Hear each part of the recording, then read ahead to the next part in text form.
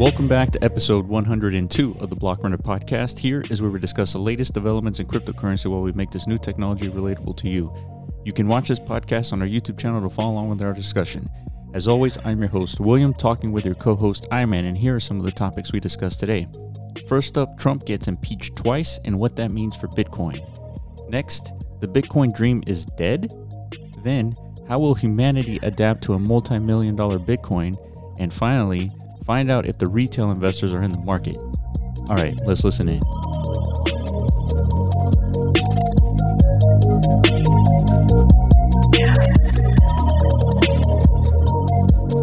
What's going on, Lewis? All right, back with 102, dude. Can you believe 102, that? not as relevant as 100, but whatever. Dude, 104 is going to be relevant because that's twice 52. What does that mean? Nothing?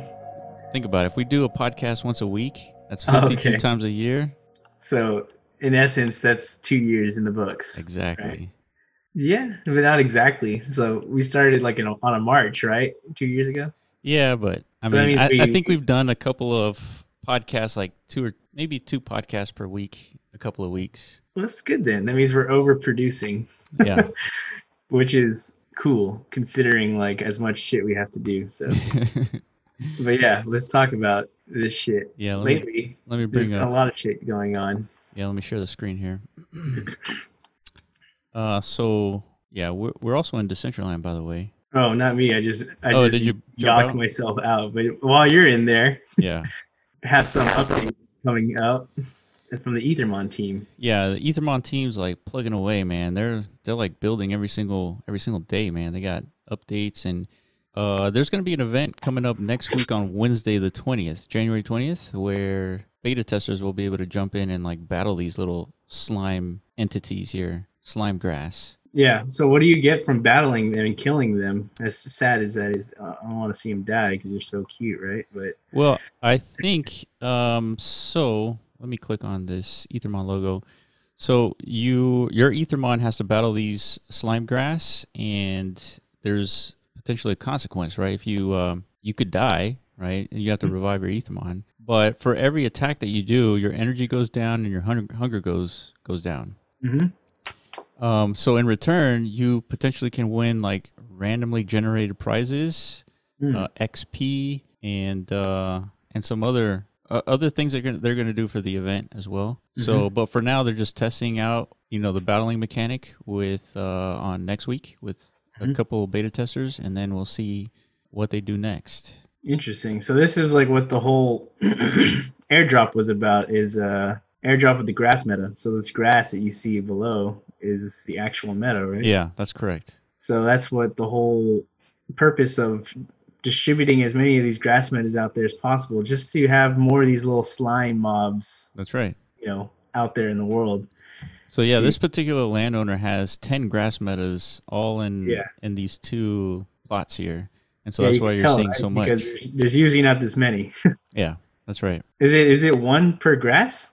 That's how it works, right? Yeah, I think it's one per grass. But the more grass metas that you have, up to 10, the more often that these things will spawn. So you'll be able to mine marks, which is a off-chain token that Ethermon is going to move on-chain eventually. Yeah. And then you'll get a bunch of experience points by tackling these little guys. Oh, that's awesome. Very good. So you're so whoever owns this little couple parcels, they did a good job as far as like providing all the metas necessary for like an actual Ethermon grinder to like want to stay here, right? Yeah, absolutely. Like you have the food readily accessible with the garden bed right there. So if your Ethermon gets hungry and weak, you can eat, right? Yeah. And yeah, you got plenty of mobs to keep battling. So yeah, this is pretty cool. So let's give a backdrop on what's going on with the world, man. Oh man, do we have to, dude? Yeah, we have to, because this has lots of implications on cryptocurrency. Yeah, and that's true. I had my own did we even? Yeah, we covered that Capitol riot like live, I think, on the podcast, didn't we? Last week. Yeah, we did. Yeah, we covered it live as the Capitol was being attacked by citizens of America. Yeah, it turned out like it was actually a much bigger deal than what it looked like from this Twitter feed. Like it just kind of looked like people just going a little, it's getting a little rambunctious, right? But actually, several people died. Yeah. You know, which is not cool. And like as a result of that, there's like a whole cancel movement going on, you know, for anybody affiliated with Trump and Trump himself. He's actually removed from Twitter. He's been removed from Twitter, YouTube, pretty much everything, dude. Every single platform. Yeah, it's like this is like a 100% tech, like big tech collusion. Like everybody on the tech sector agrees to, you know, just get rid of anything Trump from the internet, you know. And not just Trump. Do you hear they shut down Ron Paul? No way. Did they? Yeah. Wow. Why? Well, I don't know, man. He seems like a pretty wholesome guy to me. Yeah, he's like a gentle guy. Why would they cancel him? Yeah, I think they're getting a little too crazy. Like, I think like the big tech got like a taste of their power. Like, yo, we can actually just get rid of everybody, you know? And that's exactly what they're doing. They're getting rid of anybody who doesn't fall in line with like a kind of like a liberal, you know, state of mind. So let's think about what that means. So they canceled Trump, and Trump right now, it's at the House, they're voting to impeach him the second time. Yeah. Which, you know, I just don't quite understand, like, why impeach him once if you have to impeach him twice? Like, what is the point of that? Yeah. Yeah, meaning like... Maybe this is the time where this is the chance where they can actually remove him from office. No, I think it's very likely because there's been some Republicans who are totally turning on him. Mitch McConnell even said, like, Trump has done some impeachable offenses, so... Well, he almost started World War III with North Korea. Not even a year ago. Did he? Yeah, remember he was like baiting them into launching a rocket, and then when they did and it failed, it was like he was making fun of them. Yeah, but I don't think they're tying that at all to what's happening here. No, but I mean, think this is all. Yeah, it's the rally. So last night I rewatched his big speech at the rally, right? Just to I didn't watch it. I wasn't paying attention. Yeah. I wanted to see, because everyone's stating that he incited this riot to happen. So I wanted to see like his rhetoric, right? Like, what is he saying? Yeah. Is he out there like motherfucking Hitler? Like, do you mean like hail white people or something? I don't know. I didn't see anything that bad. I mean, it was just his regular spiel, like, you know, I'm awesome. Everybody in the Capitol is not. Like, they're all frauds. You know, this is all corrupt. His typical speech, right? Yeah.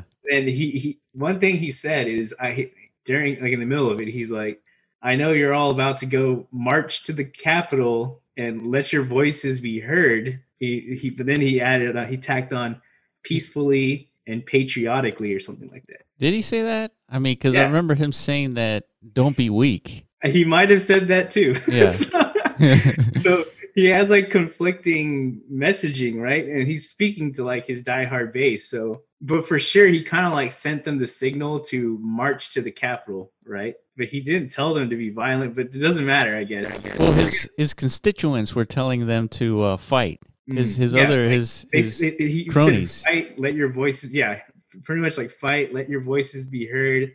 Like, he's saying things like, we're not going to let this happen, right? He's just riling them up a little bit, right? Getting them a little angry and aggressive, like, fuck. Kind of like, you know, really getting that picture in their head. Like, there's something historic happening here. Like, the election's being stolen from us. We're being forcibly removed from power. Mm-hmm. Rah, rah, rah. Like, let's go do something about it. But then he said peacefully, I'm sure he just did that to, like, rid himself of, like, any implications. Yeah. But yeah, if you're to point your finger at any source of what happened that day, it's definitely that Trump rally that was taking place like right down the street. No question, you know. So another thing to kind of consider the consequences of what's happening here, if Trump getting banned from all these platforms, which lends a good use case for all these decentralized platforms to really take advantage of what's happening. But the question to you, I-Man, is, let's say Hitler was part of Twitter and all these social media platforms, and what's the line you draw before it's time to take somebody off? I mean, there aren't people as powerful and like egregious as Hitler. Yeah, but Hitler was Times Man of the Year at some point. Yeah, but what I'm saying is there are people on the Twitter platform right now who aren't being deplatformed, who do have like genocidal ideas and stuff like that from people from like, maybe like radical Islamic. Yeah, I mean, there's racists on Twitter, and there's like Yeah. public racism on Twitter. Yeah, you got like the Chinese like communist like propaganda Twitter account still tweeting like reacting to what's going on in the United States and like celebrating, all the chaos happening. Yeah. Like there's still a lot of voices for sure on Twitter who are not, I wouldn't say like peaceful entities. Yeah, right? but it's different when it's some crazy guy on Twitter than when it's the president of the United States. Yeah, that's true. That's 100% true. And that's what I mean. Is like, that's why I don't want to compare Hitler to Trump. That's not what I'm saying. I'm talking about the extremism of. So you're saying if Hitler exists today, yeah, today's time, and there's like in Germany, like there's like an actual party emerging where people are considering genocide. Yeah, like and as like a legitimate takeover of Europe. Yeah, basically. And they're using Twitter as a platform to organize and create like more of a base of followers and stuff like that. Yeah. So what's the question? Where do you draw the line? When do you take Hitler off of Twitter and all these platforms? When do you do it? Like, because the underlying question is, if we have these decentralized social media platforms where you can't take anybody off because the technology doesn't allow it, do we live in a world where there's like rampant racism and rampant genocide, like rampant, all these ideas start getting traction? Yeah. Without the ability to have critical thinking about what people are actually saying. Yeah. See, that is a problem. And it, like, I guess like at face value, you want to say like that, the fundamental rights of being a human is the ability to voice your opinion, right? No matter how wackadoodle it might be. Right? Because like you're saying, who's the moral police here? Who do we give the authority to determine what's right and wrong as far as like your belief systems, right? Well, I think there is no entity on earth that should have that kind of power. Well, I agree. There is no entity that should have that kind of power, but there is a clear line that should be drawn when you're inciting violence, right? That is always not a good thing. See, inciting violence, like, what does that mean? Because Trump didn't do that, I mean, you can't like point to anything he said like he's actually like telling them to go, break into the Capitol and like. Yeah, but he doesn't have to. He doesn't have to. He didn't denounce the Proud Boys or the white supremacists, and so he's sort of like nodding and winking at them by the stuff he's saying. That's the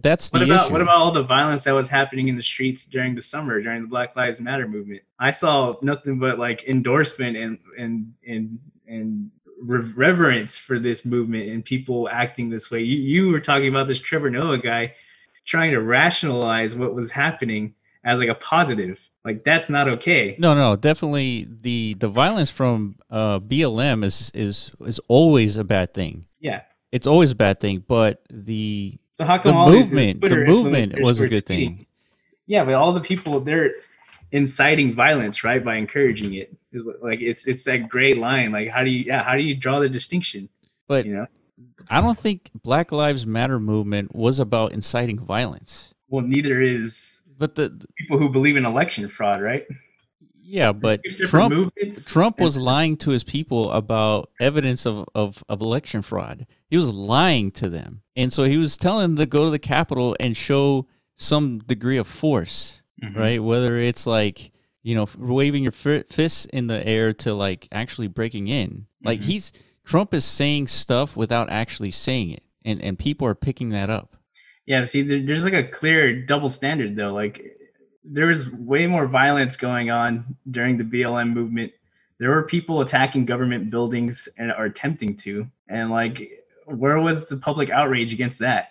Well, there was public outrage. Even the people who support Black Lives Matter movement, they were agreeing that violence should not happen. Okay, maybe not public. The big tech outrage then. The big tech But there is no one guy. There is no there wasn't a leader, a president that's the problem. to this. Yeah, there is no one guy. Yeah, there's no one you can actually go to and like shut down like a movement, right? And think He's about the power that Trump has with 88 million followers. You have a responsibility. You have a certain level of critical thinking that has to be put into the tweets that you make. And you have a responsibility to tell the truth about stuff, not just lie about election fraud when there's no evidence of it. And Trump doesn't have that ability because he's narcissistic. Yeah, and he's trying to really make his case, right? Yeah. Like, he's trying to prove his point that there is some kind of proof of election fraud. I mean, it would be different. It would be different if there was some evidence. I would be supporting Trump if there was evidence of election fraud. Yeah, like we said, the evidence that they did have apparently was presented to, the judicial courts, and it was rejected. It was rejected, yeah. That should be like, the end of it. But yeah, it went too far for sure, in my opinion. Yeah.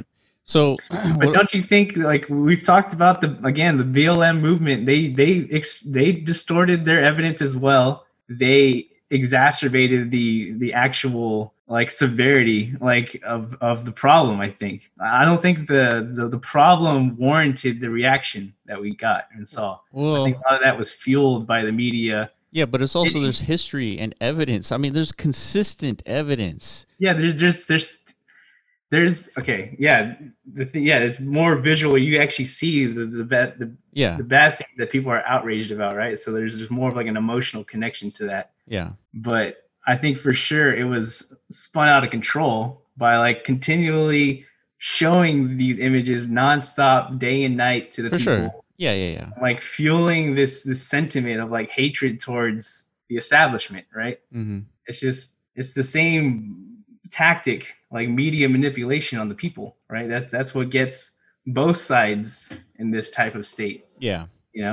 Oh, absolutely. There's media manipulation and everything, especially in Black Lives Matter movement, where they're just kept showing, George Floyd and all these other murders all day long, every day. Yeah, it was like adding fuel to the fire, but that's that's a consequence of social media.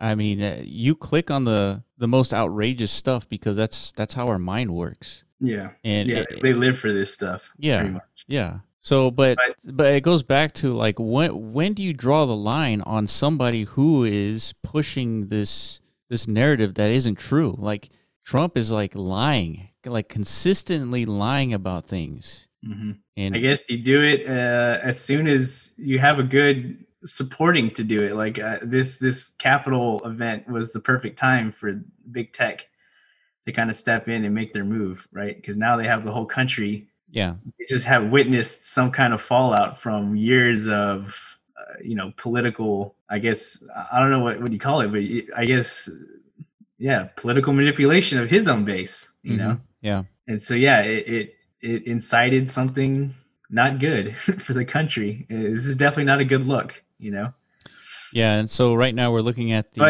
a live view of the time remaining for this vote, and it's 225 for and 194 against. So it looks like, I don't know what this means, but it looks like he's going to get impeached twice. Yeah, I'm pretty sure. I mean, whether or not it really matters that they get him out of office a week ahead of time, who knows? Really, it's more, I think this is just another political move. I think maybe there might be some kind of like I think this is the rule where he can't run for re-election, right? Yeah, I think that's the point. Yeah.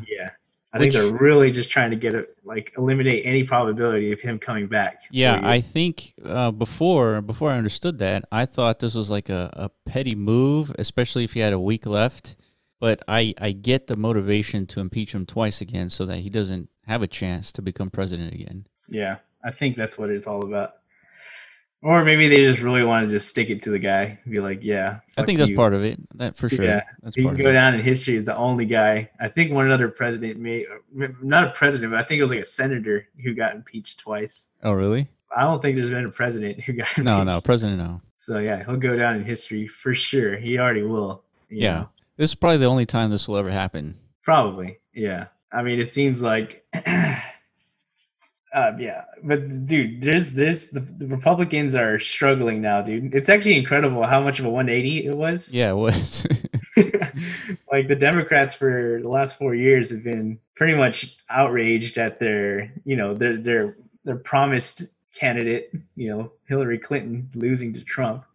Like there's no bigger upset in political history, I bet. Yeah. So the last 4 years have been them like trying to take revenge for that. And damn, dude, the revenge is here. Like they are. But you know what? Trump did it to himself, though. Yeah, he didn't have to like take it as far as he did. I think he lost a lot of support during like those debates. I don't know if you watched him, but he attacked Biden like unnecessarily, during a time when people were like questioning Biden's actual like positions. Not position, that just his like capability to even like have a job like this, because he's an old man. People were speculating he might be like early stages of dementia and whatnot. Yeah. Like Trump had a lot going for him at that time. Like people even on the left were debating whether or not Biden is suitable for this position.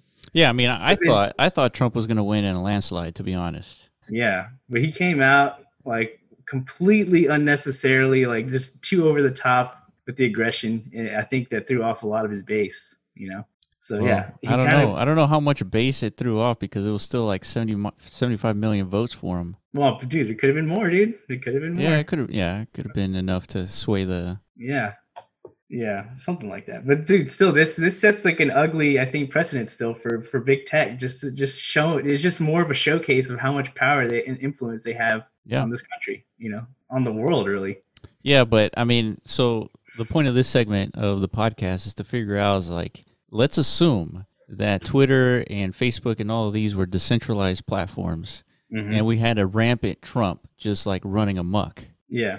Which it's probably going to end up happening in the future, more than likely, because now this base that's getting completely deplatformed from social media, they have to find a new hub, right? Mm-hmm. Yeah, for sure. And if like the application stores like Google and Apple and whatnot, and dang, that's true. It's the gateway to these decentralized apps.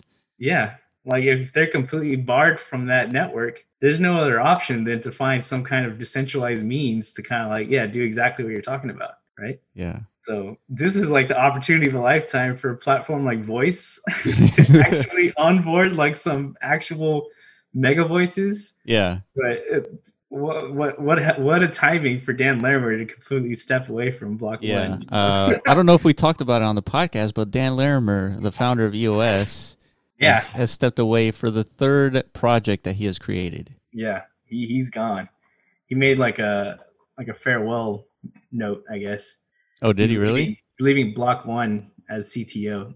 Yeah. If you know what Block One is, it's basically like the foundation of the EOS ecosystem. It's the entity that raised the $4 billion ICO. Yeah. A lot of people were expecting it, like all that money, to kind of like incubate like a nice ecosystem of projects to be spun out from the EOS ecosystem, but unfortunately that hasn't happened. The money hasn't really been allocated as people were expecting, and pretty much the best we've seen so far is the Voice platform, intended to address this exact issue. It's kind of like they saw this coming, right? You know what? I remember seeing some posts on The Voice where the actual platform is not decentralized. Like you could still censor people. I think even Dan Larimer said something like that. I don't know. Really? Yeah.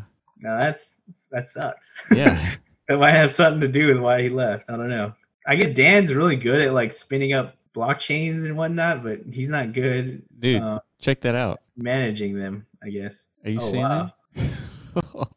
That's hilarious. This is hyper localized to Houston, but the Rockets trade James Harden to Brooklyn Nets. Yeah, that's fine by me, dude. I'm not hurting. So he's back, or he's with Kevin Durant too. Yeah. So it looks like Harden will land in Brooklyn with Kevin Durant and Kyrie Irving after Houston negotiated a trade involving several teams, players, drafts, and swaps. Wow. Well, sucks to Houston, I guess. Yeah, Houston is a sports, terrible city for sports. Yeah. I mean, it's just terrible. But who cares? I stopped watching this shit a long time ago because I I don't care anymore, dude. I just don't care. But anyway, back to crypto. Bitcoin dream is dead. What do you think about that? What is it saying? I don't know. Bitcoin's recent 25% plunge illustrates why it will never be a true currency. Oh, a true currency? See, well, it's not trying to be that anymore. Yeah. So that's the thing. Yeah, let's see what this Medium article says. Who wrote this? I don't know. James. I mean, it's kind of true. That was the original Bitcoin dream, wasn't it? To be like a currency of the future. Yeah. I kind of agree with him in that sense. You know, I don't think people are going to be spending their Bitcoins, dude, anytime soon. Yeah, I mean, I agree with this sentiment, I guess. The Bitcoin dream is dead. But yeah, there's a new dream. Yeah, that's right. Dream is alive and well, dude. That's Yeah. that store value dream, dude. It's not going anywhere. Bitcoin was, after all, not designed to be a speculative asset. It was designed to be a currency, a new medium of exchange that people could and would use to transact daily business with each other. Yeah. I mean, there's not a whole lot to say. Like gold, Bitcoin is valuable to the extent that people think it's valuable. You buy it because you think someone else will pay more for it in the future. Yeah, man. Digital Ponzi, like I said, just like gold is a Ponzi, you know? Yeah, but there still has to be a reserve currency, right? Do you think the dollar is going to persist? Yeah, but that's the thing. We're operating without one. You know, we're not on the gold standard anymore. No, I know, but there still has to be a reserve currency, right? Yeah, for sure. So is it going to be the dollar forever? It's not looking like it. It might be the Chinese yen or whatever it is. You know? Yeah, but it's still based on fiat. So even if it's some other fiat currency because it's performing better, it's not going to perform better forever. No, I understand. Yeah, that's why gold is used for such a long time, right? Yeah, it's more of that's like a truly universal money standard. But yeah, the central banks had a different idea, like 100 or so years ago. Yeah, let's take a look. So the fact that Bitcoin has no intrinsic value the way a stock or bond doesn't mean it's headed to zero. It just means that Bitcoin has become totally untethered from its original purpose, which was supposed to be a way to revolutionize people's everyday financial lives, is now mostly a way for people to get rich quick or lose their shirts. In an ideal scenario, for people to protect their wealth against inflation, Bitcoin began as a cryptocurrency. It has ended as a crypto asset. Yeah, I mean, I think that's perfectly fine. Maybe in the future, when Bitcoin becomes a little more stable, you'll start to see it more, transition back to its original purpose, but probably not unless like things like layer 2 become much more widely adopted, integrated, Well, let's take a step back. And so this guy sort of has a bearish view on Bitcoin, which is totally fine. That's his opinion. I don't know if it's really bearish. I mean, I think he's well, hold on. Spot on, I don't know. This doesn't look like a full bullish article, but look at this update that he made. An earlier version of this piece misstated the cap on Bitcoin. If you know anything about Bitcoin, you know the cap. So how could you misstate it? So this tells me James doesn't know anything about what's going on. Well, that's probably true. He's probably not as informed as like somebody who actually spends the majority of their time on this stuff. Yeah. Which, I mean, if you're going to, dude, let me go back to Twitter here. If Twitter's going to push this, then, you would think that whatever Twitter's pushing knows something. Like this guy should know something. Who is Maker by Medium? Marker by Medium. Oh, so Marker. Making you smarter about their own business. Okay. It's just some publisher dude. Yeah. So it's just somebody with, again, an opinion. So we talked about this. Should we deplatform this guy for not thinking the way we think, or what? No. Think about this though. We were talking about this very subject, and not in like the exact way, but we were talking about how if you know how Bitcoin works, you know how hashing, linking the blocks together, the work that these hashing computers are doing, the amount of energy it takes. The fact that Bitcoin hasn't been hacked in 12 years, the only thing that hasn't been hacked in the 12 years, if you understand all these things, you understand how money works, you know for sure that at minimum, Bitcoin is way better than any fiat currency. Mm-hmm. So knowing that, and you read these articles that say Bitcoin is dead or... Yeah, but I mean, that's just, come on, that's clickbait, dude. It is, but even if you read it, it's not saying, it's like, yeah, the original Bitcoin dream is dead, but Bitcoin is going to surpass, gold, and it's going to surpass fiat collectively. Like, that's they don't need to say all that, dude. That's too much shill. You know but what I mean? It's not too much shill if there isn't something better than Bitcoin to do all those things. Yeah. It's like you're putting your stake in the ground. It's like, dude, this is it. Yeah. But at the same time, I like to see sometimes you got to have some bearish arguments for the thing too. You don't want everyone to just be like high on hopium, right? Yeah. Somebody has to step in, like from the outside, and be like, "Yo, you guys are fucking crazy, man. You guys are putting all your hopes and dreams in this fucking internet magic fairy dust currency thing, Yeah. And that's the way it looks to the outsider, right? Because they're not as personally invested as we are, Dude, whether you like it or not, dude, we're all members of a cult, This is the Bitcoin cult. And we are sipping the Kool-Aid pretty hard, Yeah. That's perfectly fine, man, as long as our cult wins. Yeah. As long as the Bitcoin cult wins at the end of the day, then we did the right thing, Yeah, I mean, that's kind of the point that I'm trying to make, is that, like, once you like fully understand like Bitcoin and then its opposite brother and its fiat, like, I don't know if you can be bearish about Bitcoin. I mean, I think it's proven too many people wrong too many times, to be bearish about it. To be skeptical about it, yeah. Yeah, I think like it's just too consistent, too predictable at this point. Like, it has like a predictable nature to it. Now that we're starting to understand even better. I think its new use case as the world reserve currency is it's the right use case. And I understand like why people kind of hate Bitcoin. But it's not going to be that. It's not going to be the currency of the future just because of the nature of the tech. It's not possible, There's fundamental issues with the underlying technology that will prevent that from ever happening. Don't you think? Prevent the world reserve currency? Yeah, we're just, everyone on the planet is transacting Bitcoins at all times. No, hold on. So world reserve currency doesn't mean that you and I are going to be spending Bitcoin at the grocery store. Well, that's what it is. That's what the dollar is. That is the world reserve currency. So the dollar is currency, and there's going to be currencies pegged to Bitcoin, like backed by Bitcoin. Exactly. That's what I mean. That's what I'm saying. Yeah, that's what I mean. Yeah, but Bitcoin's not that. That's some other kind of like government issued stable coin probably in the future. Oh, for sure. Yeah. This isn't like. But Bitcoin's it's like it's going to be the thing that underpins the value of it, and any other currency that's built on top of it or that's pegged to it. Bitcoin could be worth $100 million per Bitcoin, and then you're gonna have million. Because think about it. Crazy now, Will. No, think about it, because it represents the 12th in the world, right? So you'd have to have like a Bitcoin at $100 million in order to peg something to it, and actually to peg everything to it. Yeah, that's just like the ultra bull case for it. That's assuming like literally every other asset class turns to nothing, and like all that's left is Bitcoin. I don't think that's what's no, dude. It's hard to explain like what I have envisioned. It's sort of like.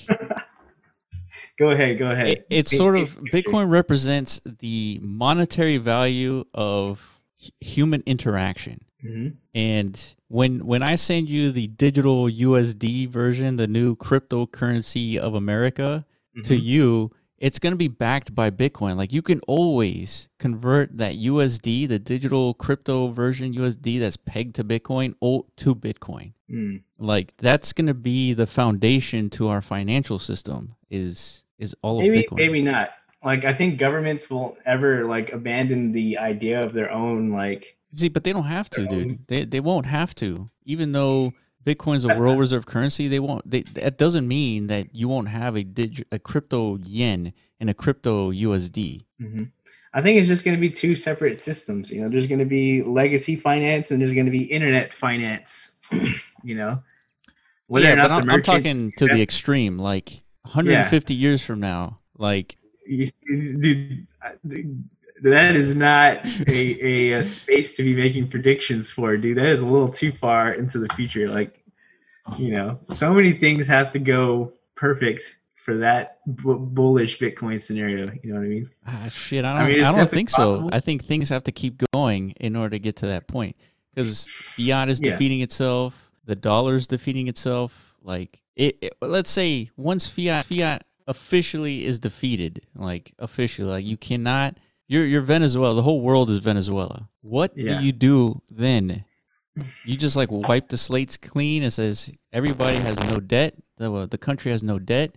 We have the new dollar, and that's that. Yeah, that's a scenario I don't want to envision. I don't think there's going to be some kind of like if everyone's Venezuela, I don't think there's going to be some kind of collective like reasonable like No, I agree. relaunch of finance. It's going to be more like now it's just like a giant like anarchic type scenario where it's just Agreed. countries battling for resources. Battling for Bitcoin. Like who has the most No, Bitcoin? not Bitcoin, dude. We're talking like resources, like things you actually need to survive. Well, yeah. You know, if we're all Venezuela, like we got bigger problems than that. Yeah, I mean, ultimately, what my point is that if fiat is a self-defeating system, what's next? What foundation do you build off of your interactions, monetary interactions? Like, what do you do at that point? Yeah, I don't know I mean, I think for sure that's going to happen at some point. Some kind of major correction to the financial system is going to happen. Yeah, there you go. Like we know that, but that doesn't necessarily mean just Bitcoin is just it. Governments they're gonna sit there and think like what to do next. See, doesn't but necessarily mean they're gonna all be like Bitcoin is the answer, right? Because governments don't want to give up the power and control they have over their people, and that's what Bitcoin represents. Yeah, but don't you think that yeah, people they would might get educated enough to be like, yeah, I'm not going to participate, or at least I'm going to have 50% of my wealth in Bitcoin? That's exactly what they're going to do, and that's what it's for. It's to store some of your wealth away from the risks of like fiat legacy finance. But it doesn't necessarily mean we have to use everything has to be on Bitcoin. Like, well, if everybody puts 50% of their wealth in Bitcoin, it's the biggest asset class on the planet. Oh, for sure. I don't think that people will put 50% of their wealth into anything. Dude, most people don't have 1% of their wealth into anything outside of what's in their bank account. Yeah. So that's just the way it is. You're assuming like everyone all of a sudden becomes a savvy investor in the future. Well, I mean, we've seen 12 years of Bitcoin and it's only up. So we can assume that the next 12 years is going to continue to go up, right? Because that's the trend. Yeah, but you know what else has only gone up in the last 10 to 12 years? Stocks. You know how many people own stocks? Like less than 1% of people own stocks. Yeah, and that's exactly what's going to happen with Bitcoin. Yeah, no, those same people, those same like either retail or institutional investors, they will pick up on this new digital asset and they will purchase it. Yeah. That's it. I think that's as far as it goes. See, but that sort of like gives you the incentive to collect as many Bitcoins as you can, right? Yeah, of course. Because that's where most of the wealth is concentrated, in that 1%. Yeah, that's right. So if that 1% is saying, hey, Bitcoin is like this next big thing, I'm going to buy, $500 million worth so I can at least protect half of my wealth. Yeah. Like, I mean, that means it's just a good asset, which is what this publisher is arguing. Not so much the currency of the future. Yeah. Because a lot has to happen in order for that, like that bull scenario to occur. Basically, like complete meltdown of everything. Yeah. But for sure, like a new asset class is definitely emerging, and that's what we're here for, But I like your optimism, Will. Regardless, I just it just comes down to understanding how fiat works, and it's just gonna kill itself. So I get it. I don't see an alternative. If there was an alternative to fiat currency, then I would be a little bit less bullish on Bitcoin. Yeah, I think at the end of the day, it's just gonna be like there's going to be so many currencies, dude. We're already starting to see things like social tokens starting to pop out, meaning like just people are going to have tokens that represent their own worth, I guess. Like every celebrity that is going to have a token in the future. And people who follow them and want to stake in their career somehow are going to purchase their social token. So it's going to be an infinite variety of digital currencies, right? That all have value to them. So they're all potentially spendable units of value, right? Look at this guy. Another terribly written article. You see what I mean? Dude, that's what I'm talking about. Dude, I'm telling you, you guys, if you're listening to right now, please just read the Satoshi white paper. Start there and understand, like, this is a fundamental change in how humans interact with each other. And yes, but see, this is also like a good representation of people who are just like toxic. Like if you read the article, the guy wasn't saying anything like that Bitcoin is truly dead. I think he just like looked at the fucking headline and like assumed it was this super anti-Bitcoin. No, I'm pretty sure this guy, who's Dan Held? Let's go to his account. I guarantee you the first thing it says is like some kind of Bitcoin thing. Yeah. Yeah. All of you learn about Bitcoin, dude. Yeah, but that's the point that I'm trying to make. That if you know how Bitcoin works and you know what it means, what the implications are, then you automatically know that this article is just full of shit. Whoa, speaking of full of shit, we got a breakthrough, dude. Dude, we are full of shit, dude. God damn. Our consolidation, I mean, it still hasn't broken out of... Yeah. I mean, I think the top is at 40 and change, but I guess this is not a resistance level, dude. It's just going to go to 38 and come back down. Potentially, or you just bust right through it, dude, like it always does, right? Which is, I don't know. I'm still hoping to see Bitcoin consolidate a little more than this, you know. But if it doesn't, that's fine. Like, it had a reasonable correction, I think 29%. Yeah. That's not bad. That's pretty reasonable. But I was expecting something a little heavier considering... As was I. Considering 10 months of nonstop, like, positive movement. Yeah, I was expecting something a little more reasonable as a pullback. So, yeah, I'm not expecting this to break out. Yeah, neither am I. I think, like I said, I think we're going to be hanging out. I said between 35 and 30, but I'm guessing now it's going to be 40 and 30. Can I see how this looks on the daily? Yeah. Daily chart. So let me get rid of these trash lines. Yeah. I mean, that's pretty healthy, dude. Yeah, it's not unreasonable to see this just completely continue to steamroll up to like 60, 70K, right? I guess it can happen. I don't want to see that happen. I think that's just too much too soon, in my opinion. Yeah, but what do I know? Man, what if these institutions really do push up the price to like 200 and 300? I don't know, man. I guess they're saying like that has to be the case, right? Because they're the only ones with that type of capital influence to actually put us into this realm of the trillions of dollars for Bitcoin. Like, good Lord. I don't know.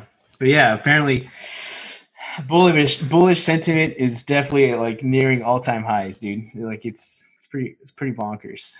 Yeah, I mean, we can even look at Google Trends here. Yeah, that's always been like a nice indicator to me.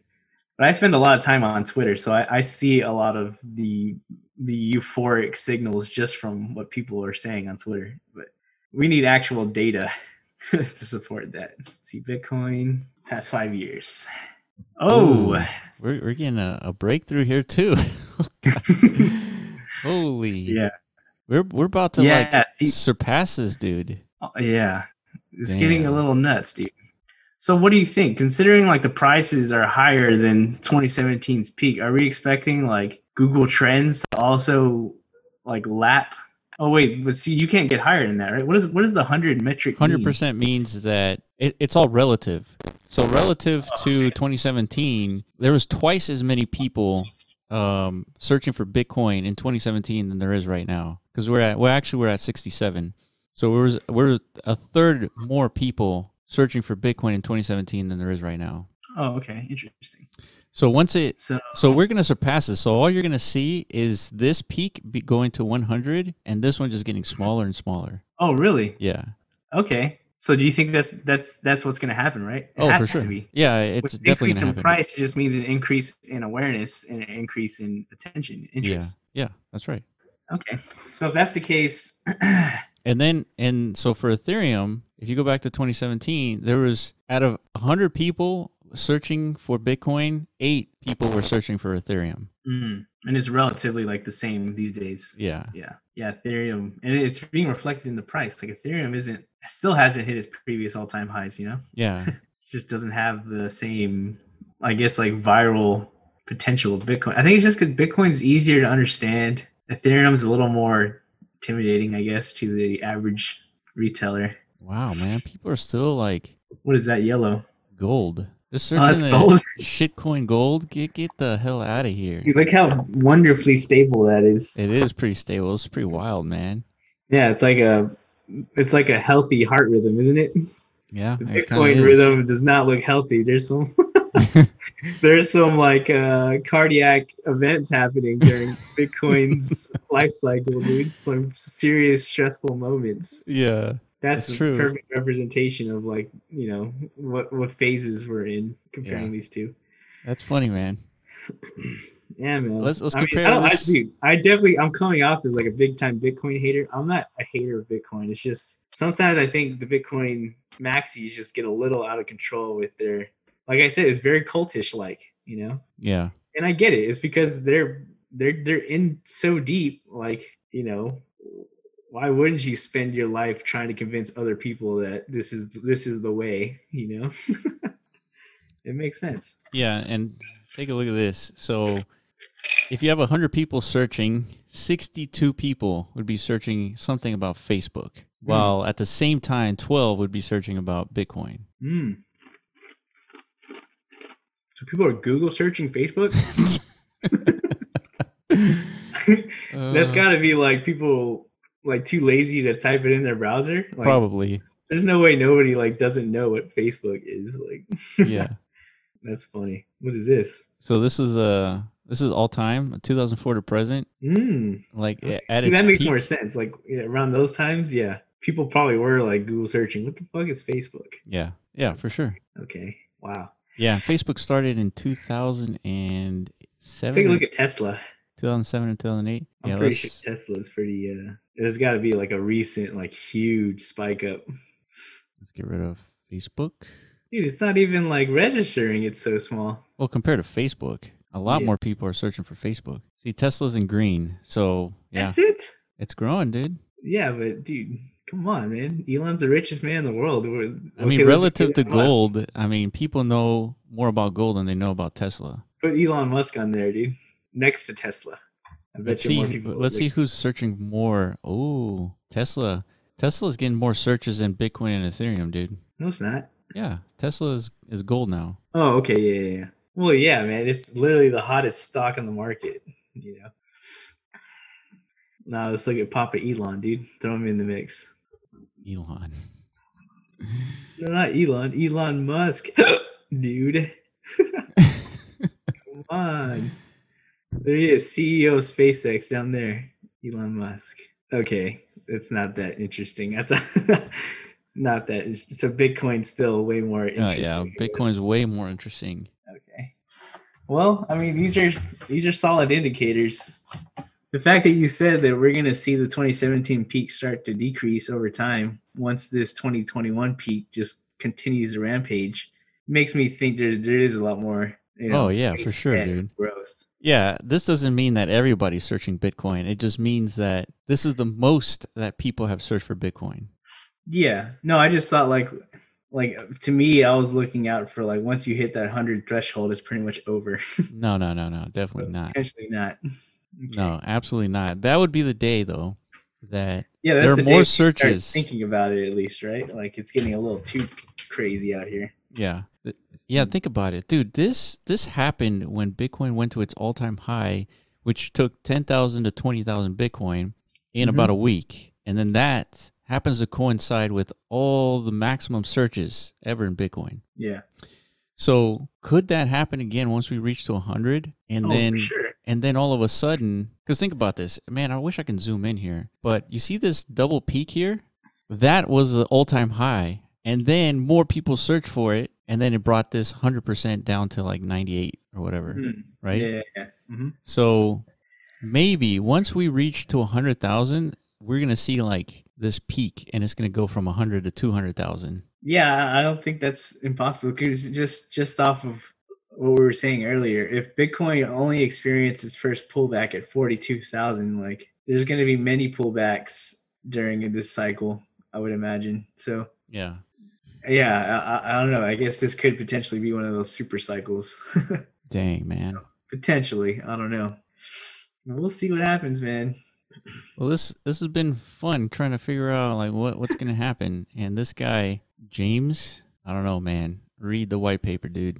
Okay, go through some of these like. Oh, look. So it's not that Bitcoin. It's not Bitcoin that's dead. It's the dream of Bitcoin as a currency that could compete with the dollar that's dead. Yeah. I don't know, Who's man. that? Is that the author? That's the author, yeah. Oh, yeah, poor guy. He's like, dude, guys, chill the fuck out, dude. Like, I just wrote an article. Chill out. Fuck, leave me alone. Like, this is what Twitter does to people, man. They just like, it's like a platform for cyberbullying, dude. It's kind of gross, dude.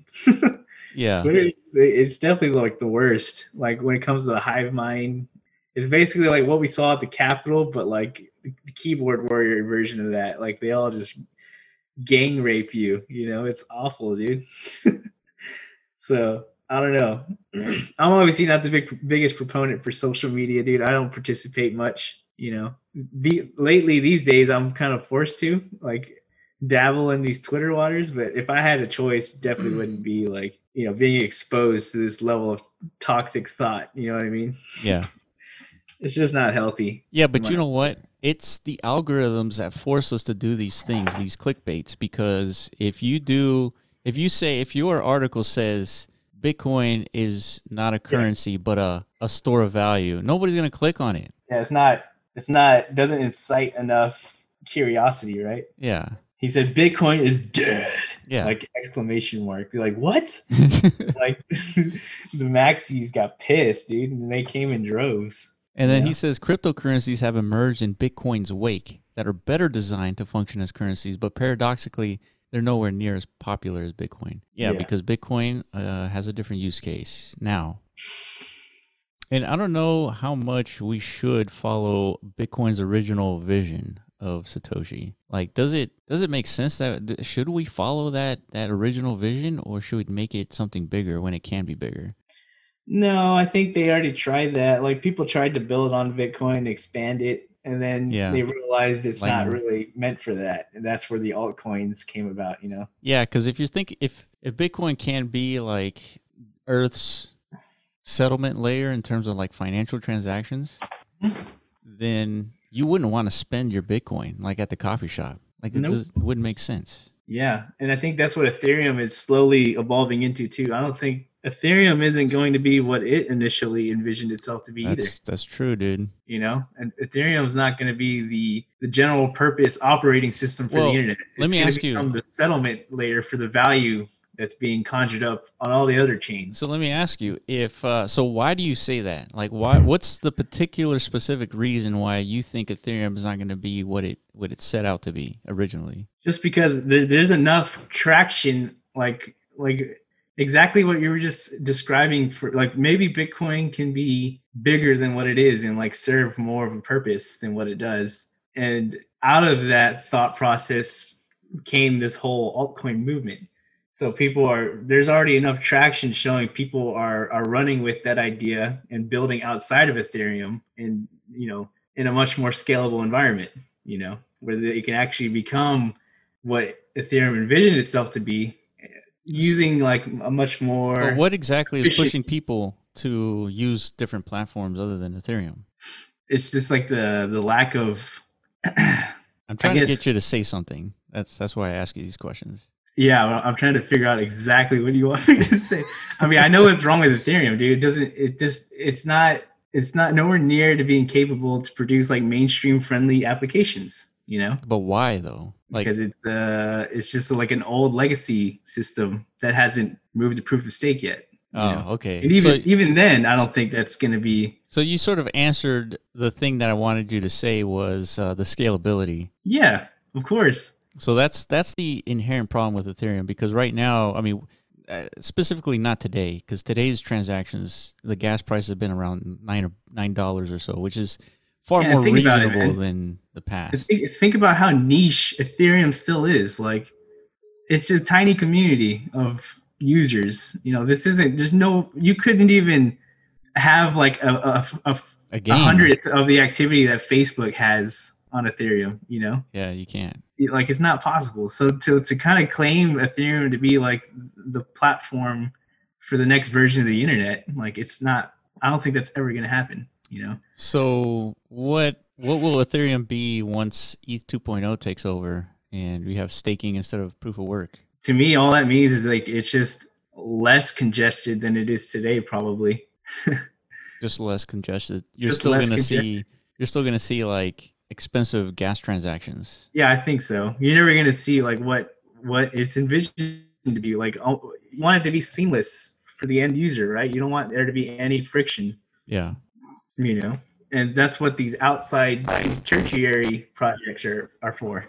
That's their focus, right? They're more consumer centric, just so that, and that's perfectly fine. I think as long as they prioritize the bridging to what the actual value layer is that Ethereum, network. Yeah. That's where the value is settled. That's where it's implanted and confirmed and validated. This digital asset is now here in the Ethereum ledger. Yeah, all the activity you did leading up to this eventual transfer to that point was feeless. Now you got to pay some kind of like confirmation fee. That's fine. From like an end user perspective, I'm willing to do that. I'm willing to spend a year, interacting with all these feeless, protocols, as long as it means I've accrued some type of additional value at the end of the year that I could at some point cash in on and pay like some kind of, settlement fee. Yeah. Like, that's fine. That's a perfectly acceptable user experience. You know what I mean? Yeah. Yeah. I see what you mean. I think you're ultimately right. It's hard to envision what it was an easy transition for Bitcoin to go from a currency to a world reserve asset. And I don't know what Ethereum is going to be in a similar transition. It's just like you're saying, just a settlement layer for the digital transactions to occur. Mm-hmm. But the thing that Ethereum has going for it is like the security level of Ethereum. It's sort of the same that's going for Bitcoin in terms of the security. Yeah, think of it as like it's like the vault of data, like the vault of data. Yeah, it's like the internet vault that people. It's like you're saying, it's the most secure vault in existence for internet data to be directed to. Yeah. So see, that makes sense. Just because banks exist and we're all spending our day-to-day lives interacting with one another and earning value through our jobs and whatnot, but our money's never really secure, right? Until it's actually in that bank vault. That's true. That's true. Same thing. We could be accruing like cash and stuffing it into our mattresses, which a lot of people do. But until you gather all that cash, take it to a bank, lock it up, that's when your wealth is secured. Yeah. So I think Ethereum will serve that same purpose. Yeah, it makes sense. And unfortunately, we have to wait. It's forced to, right? It's just that's the nature of how things came about. Yeah. It's not what they initially wanted to happen, but I don't think it's a bad thing either, man. Like we shouldn't all be like bummed and like butthurt about this. No, I don't think so either. Yeah, I think it's perfectly fine. Just like Bitcoin maxis, man. Like calm down, dude. Like you still have some valuable shit in the Bitcoin. Yeah, it's okay if we're not constantly sending each other Bitcoins. Like it's fine. Yeah, I agree with that 100%. Yeah. So yeah, I think that covers everything we want to talk about. Make sure you follow us on Twitter and at the Block Runner and at MetaZone.io. Make sure you also comment, like, and subscribe to this podcast. We need the help. And yeah, I think read the Satoshi white paper and enjoy it. Read it like 10 times. There's only 9 pages. Is it even really that enjoyable, dude? Dude, it is enjoyable. It can't be, dude. That sounds so boring. No, it's only 9 pages, man. Come on. I guess. Maybe one day, we'll read it for you guys. Oh. We'll just sit here and fucking read the white paper, dude. Dude, that'd be some fire content. I wonder, dude. Yeah. Maybe we should. Maybe we should make a video where we're just reading important snippets and there's some crazy cool animations. Footage. Yeah, that's actually not the worst idea. Yeah, because nobody's fucking read that. Nobody's buying Bitcoin today. Is reading the white paper. Yeah, that's true. Maybe they need to be exposed to it somehow in a more digestible way, Yeah. So tune in next week for reading that white paper. That's right. We'll get cracking on that. All right, guys. We'll see you next week then. All right, peace. Thank you for listening to the Block Runner podcast. Make sure you visit our website, theblockrunner.com, and sign up to stay up to date on the latest in crypto. Also, reach out to us on Twitter at The Block Runner. Yeah.